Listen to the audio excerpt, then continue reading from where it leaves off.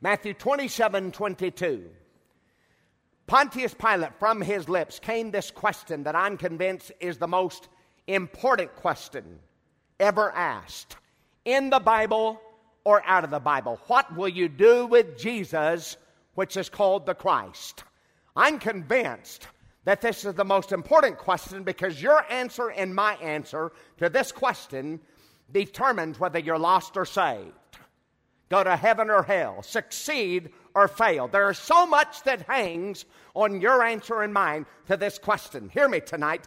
You answer this question right, I answer it right. Everything else in your life and mine will turn out all right if everything is all right with Jesus. But if it isn't all right with Jesus, nothing goes right until you're right with Him. Everything goes wrong. I don't care how hard you try, how much money you've got, what kind of car you drive, what kind of clothes you wear, grades you make in school, young person. Nothing goes right until you're right with Him. Now listen, the question, what must I do to be saved? You answer that question right, and that gets you saved. But what will you do with Jesus? You answer that question right, and that keeps you saved. You get saved and you keep saved with what will you do with Jesus. And this question, what will you do with Jesus, is about the most important man ever to walk the face of the earth. How many of you believe that? Listen, and this is important. He did not say here, what will you do with the denomination? What will you do with the Assemblies of God? What will you do with a pastor or an evangelist? But the question is, what will you do with Jesus, which is called the Christ? He is real. How many of you believe that? He's more real than I am. You can look up and you can see me tonight. And with the eyes of the Spirit of God, we can look up and we can see Jesus. And this question, what will you do with Jesus, is about the most extraordinary man ever to walk the face of the earth. Now get this, when he was born, at his birth, he was older than his own mother. Now think about that. A baby that at his birth was older than his own mother, but this is true. Jesus was older than Mary when she gave birth to him. And he was back there in the beginning of time. And with his hands he created the universe. In John the 1st chapter, in the beginning was the Word, and the Word was with God, and the Word was God. All things were made by Him, and without Him not anything was made.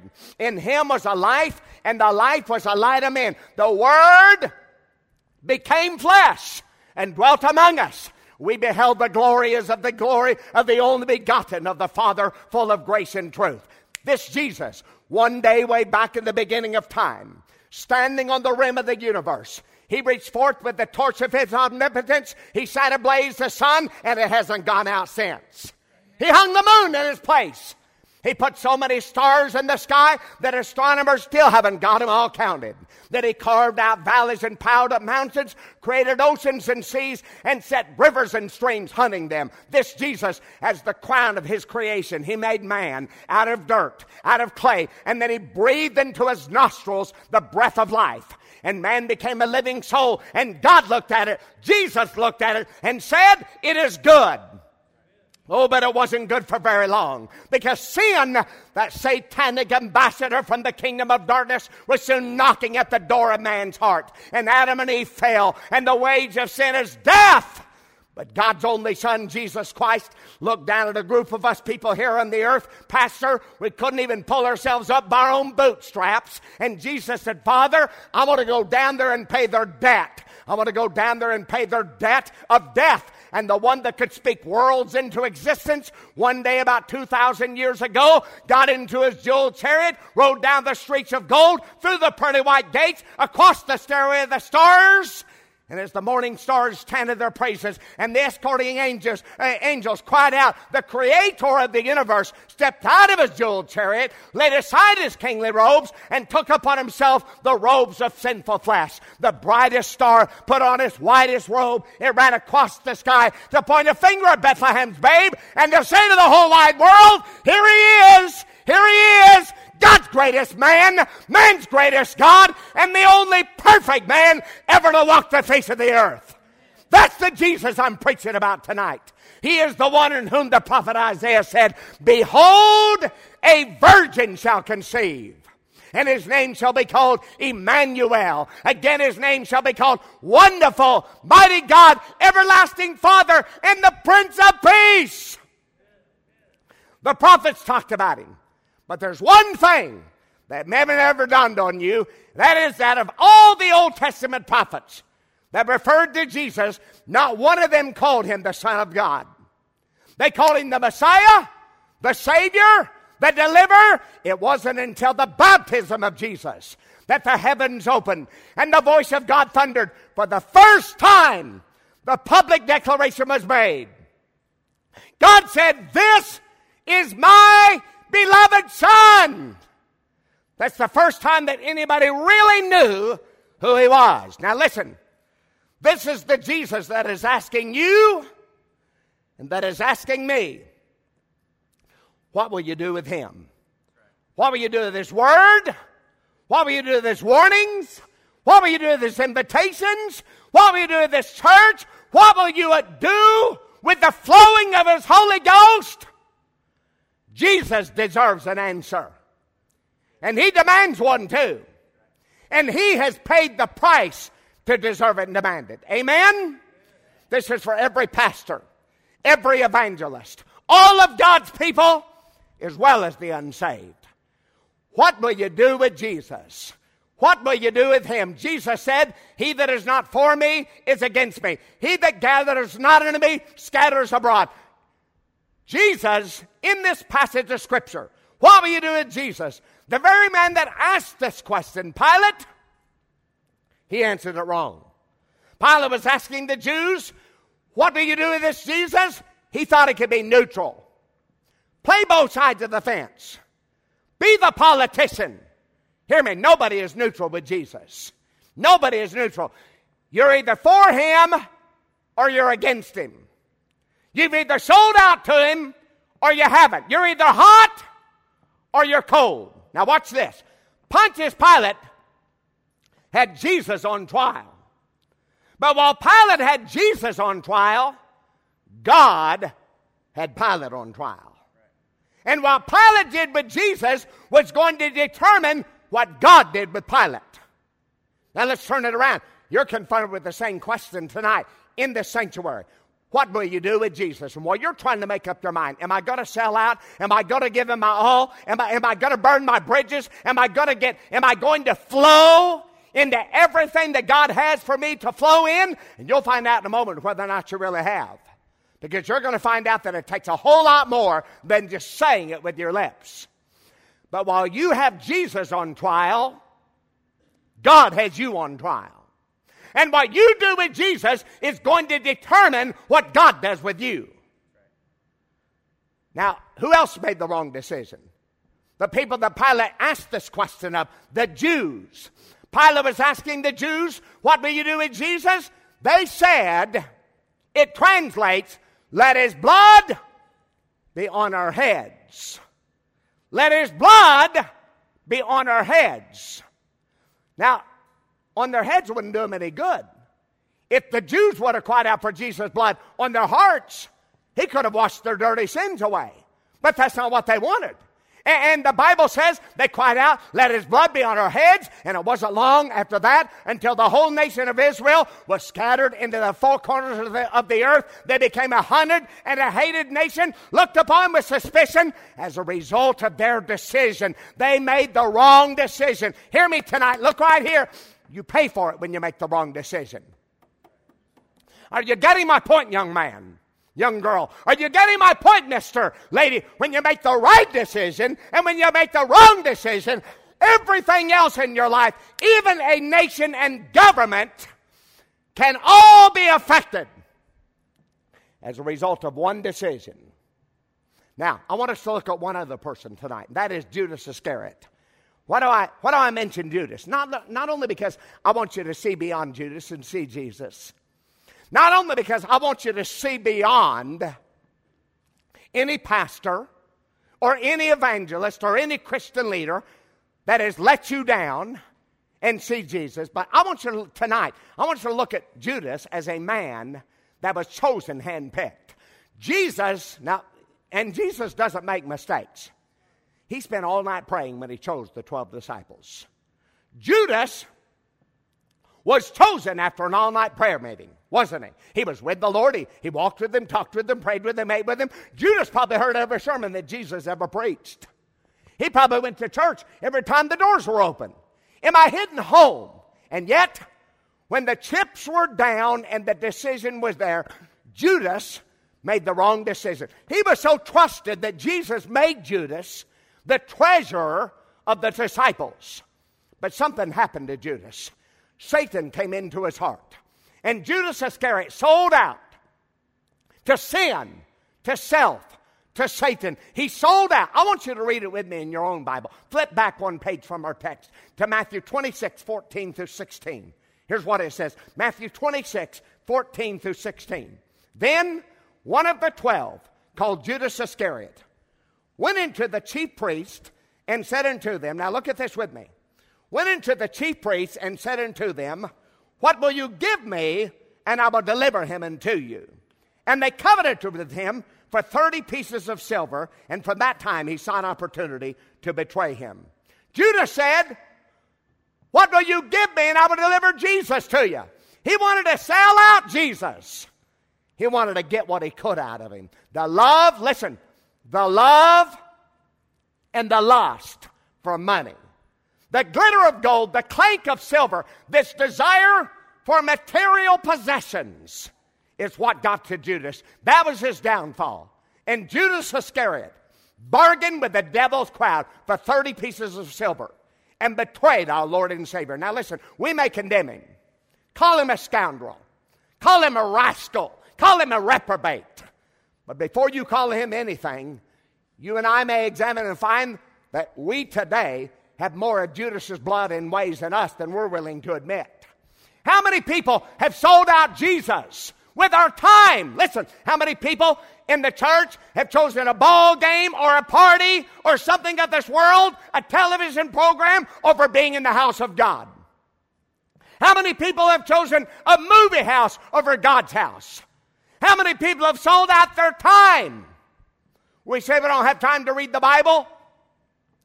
Then we'll sit down and flip through a 50-page newspaper.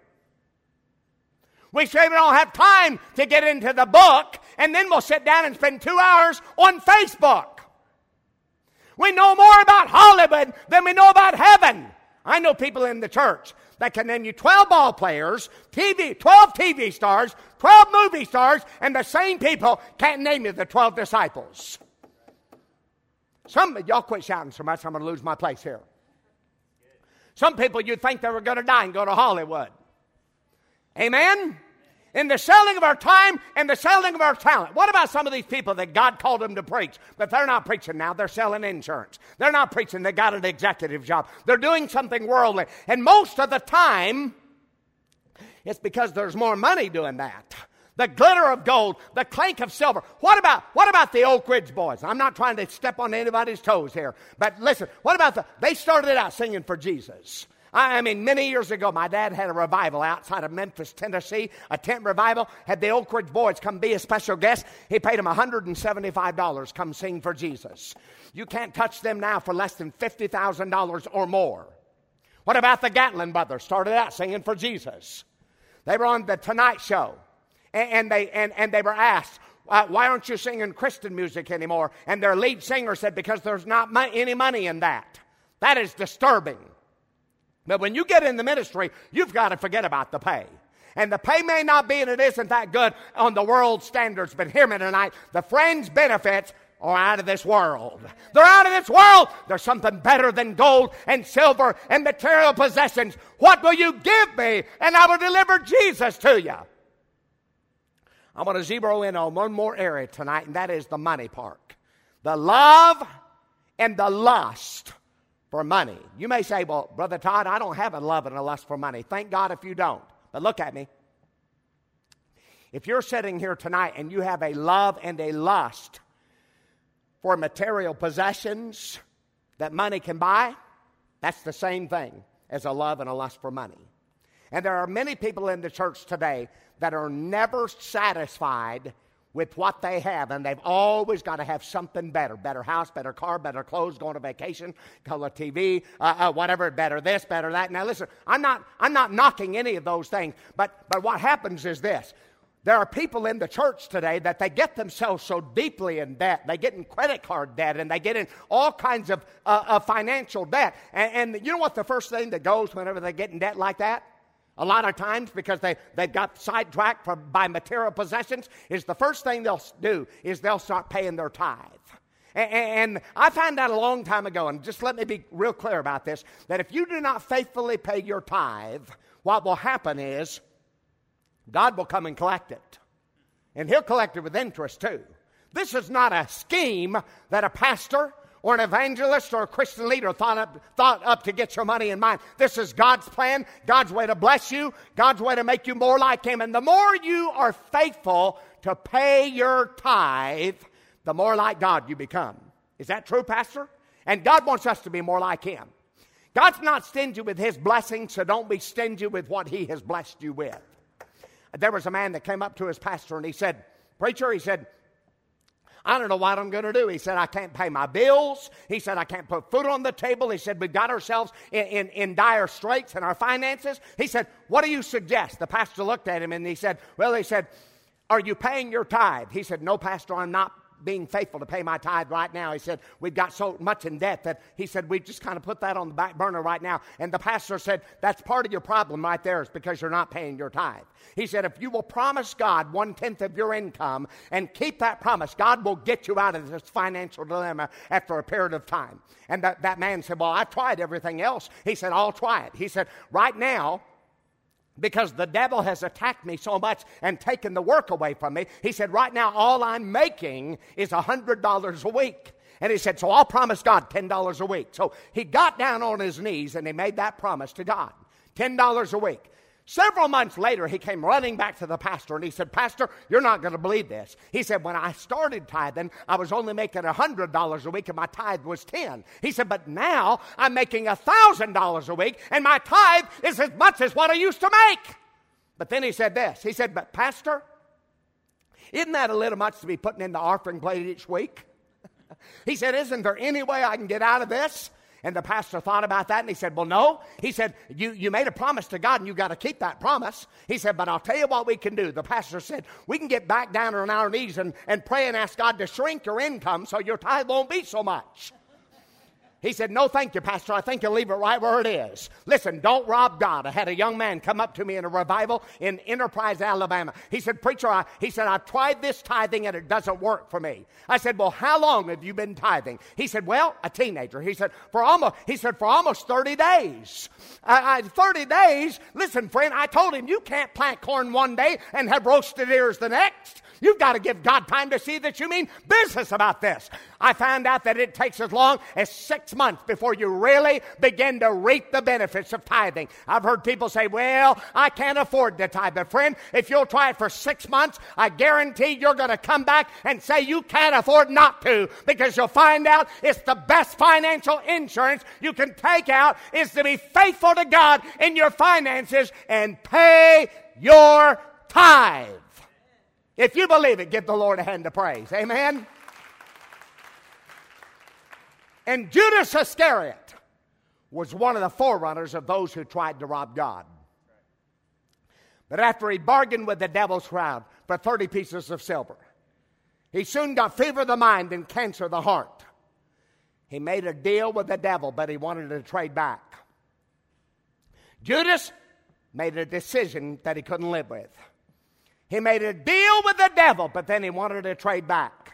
But Judas found out something that some of us have not found out yet. Listen carefully. When you make a deal with the devil, he never trades back. He'll break up your home, but he won't put it back together. He'll get you kicked out of school, young person, but he won't help you finish your education. He will destroy your marriage and your home, but he won't put your marriage back together. He will destroy the ministry that God has called you into, but he won't restore you to right standing with God. He'll destroy friendships, but he won't repair any friendships. You see, the devil is a liar. He's a deceiver. He's the one that makes deals, but he never trades back. Judas Iscariot learned it the hard way. He brought again the 30 pieces of silver. He threw it at the feet of the chief priests, and he said, I have sinned. I betrayed innocent blood. Who did Judas take that money and throw it at the feet of? The religious leaders? Was that the right person to come say, I've sinned to? Was that the right person? Do you know what was taking place at the very same time that Judas brought that money and threw it at the feet of the chief priests? Jesus was being tried, then crucified on an old rugged cross. Judas went to the wrong person to say, I've sinned. Because here's what happened. Because Judas went to religious people. How many of you know that in this area there's a lot of religious people? Let's just be honest about that. There's a lot of religious people. And when you go to the wrong person to say you've sinned, it's going to cause problems for you. You know what the religious people said to Judas whenever he said, I've sinned? They said, we don't care. See thou to that, we could care less. You know what Judas did as a result of it? He ran to the field of Akeldama. He found a tree and he hanged himself. Like Pilate, like the Jews, Judas made the wrong decision and he couldn't live with it. Now, at the very same time, again, that Judas brought that money and threw it at the feet of the chief priest and said, I have sinned, at the very same time, Jesus was being tried and then crucified on an old rugged cross. And now think about this for a moment. Let's say it would have turned out like this, Pastor. Let's say that instead of going to those religious leaders to say, I've sinned, instead, what if Judas would have gone to Jesus hanging on that middle cross to say, I've sinned? Judas went to the wrong person to say, I've sinned, and he could have. And oh, how I wish that he would have. I wish that Judas, instead of running to those religious hypocrites to say, I've sinned, I wish that Judas would have ran as fast as his feet would have carried him. He would have climbed up on top of Golgotha's mountain. He would have run to that middle cross. He would have gotten down on his knees at the foot of that middle cross and would have wrapped his arms around the blood-stained feet of the Son of God, where a spike was protruding from his feet. And that Judas Iscariot, with a heart broken for the sin that he committed, would have cried out to Jesus and said, Master, I betrayed you. It was me. Please forgive me. If Judas would have done that, you and I know that Jesus, with his dying breath, would have looked down at the face of Judas. He would have said, Judas, I've heard your prayer. I see your tears. I forgive you, Judas. If that would have unfolded like that, Pastor, Judas could be in heaven right now. He could have had his sins forgiven. But it didn't happen that way. You know why? Because Judas made the wrong decision. Now let's make it real. How many times have we made the wrong decision? When you've chosen to use your time for television when you haven't spent any time in prayer. When you've chosen to use your talents and your abilities and the giftings that God has given to you to draw attention to yourself instead of giving them to God for God to use them to build His kingdom. There's not anybody in here that's sinless. There's not anybody in here but what every day we all need every day to be down on our knees crying out, Lord Jesus, I've done things and I've failed to do things. And I've got news for you. Jesus is a whole lot more anxious to forgive you than you are to be forgiven. Judas made the wrong decision and he couldn't live with it. The Jews made the wrong decision. They couldn't live with it. Pilate made the wrong decision and he couldn't live with it. In these next few moments, if you make the wrong decision, I'm going to ask you, what kind of blood do you have in your veins that you can turn your back on the only one who's done so much for you? Bow your heads. Close your eyes. Open your hearts all over the building. Every head bowed, every eye closed, every heart wide open. If you're in this building tonight, you'd say, Brother Todd, I've been making wrong decisions. I know I'm not where I need to be with God. You say, what I'm doing with Jesus right now, as far as my relationship with Him, it's not lining up with the Word of God. It's not lining up with what I need to be for Him. And if you're in this building tonight, you say, I'm here tonight, but I realize that my life is not right with the Lord. You're in this building tonight, you say, I know I'm not in right relationship with God, and the Lord is dealing with me tonight. And I know I need prayer because I realize that I'm not really where I need to be with God, but I want to be.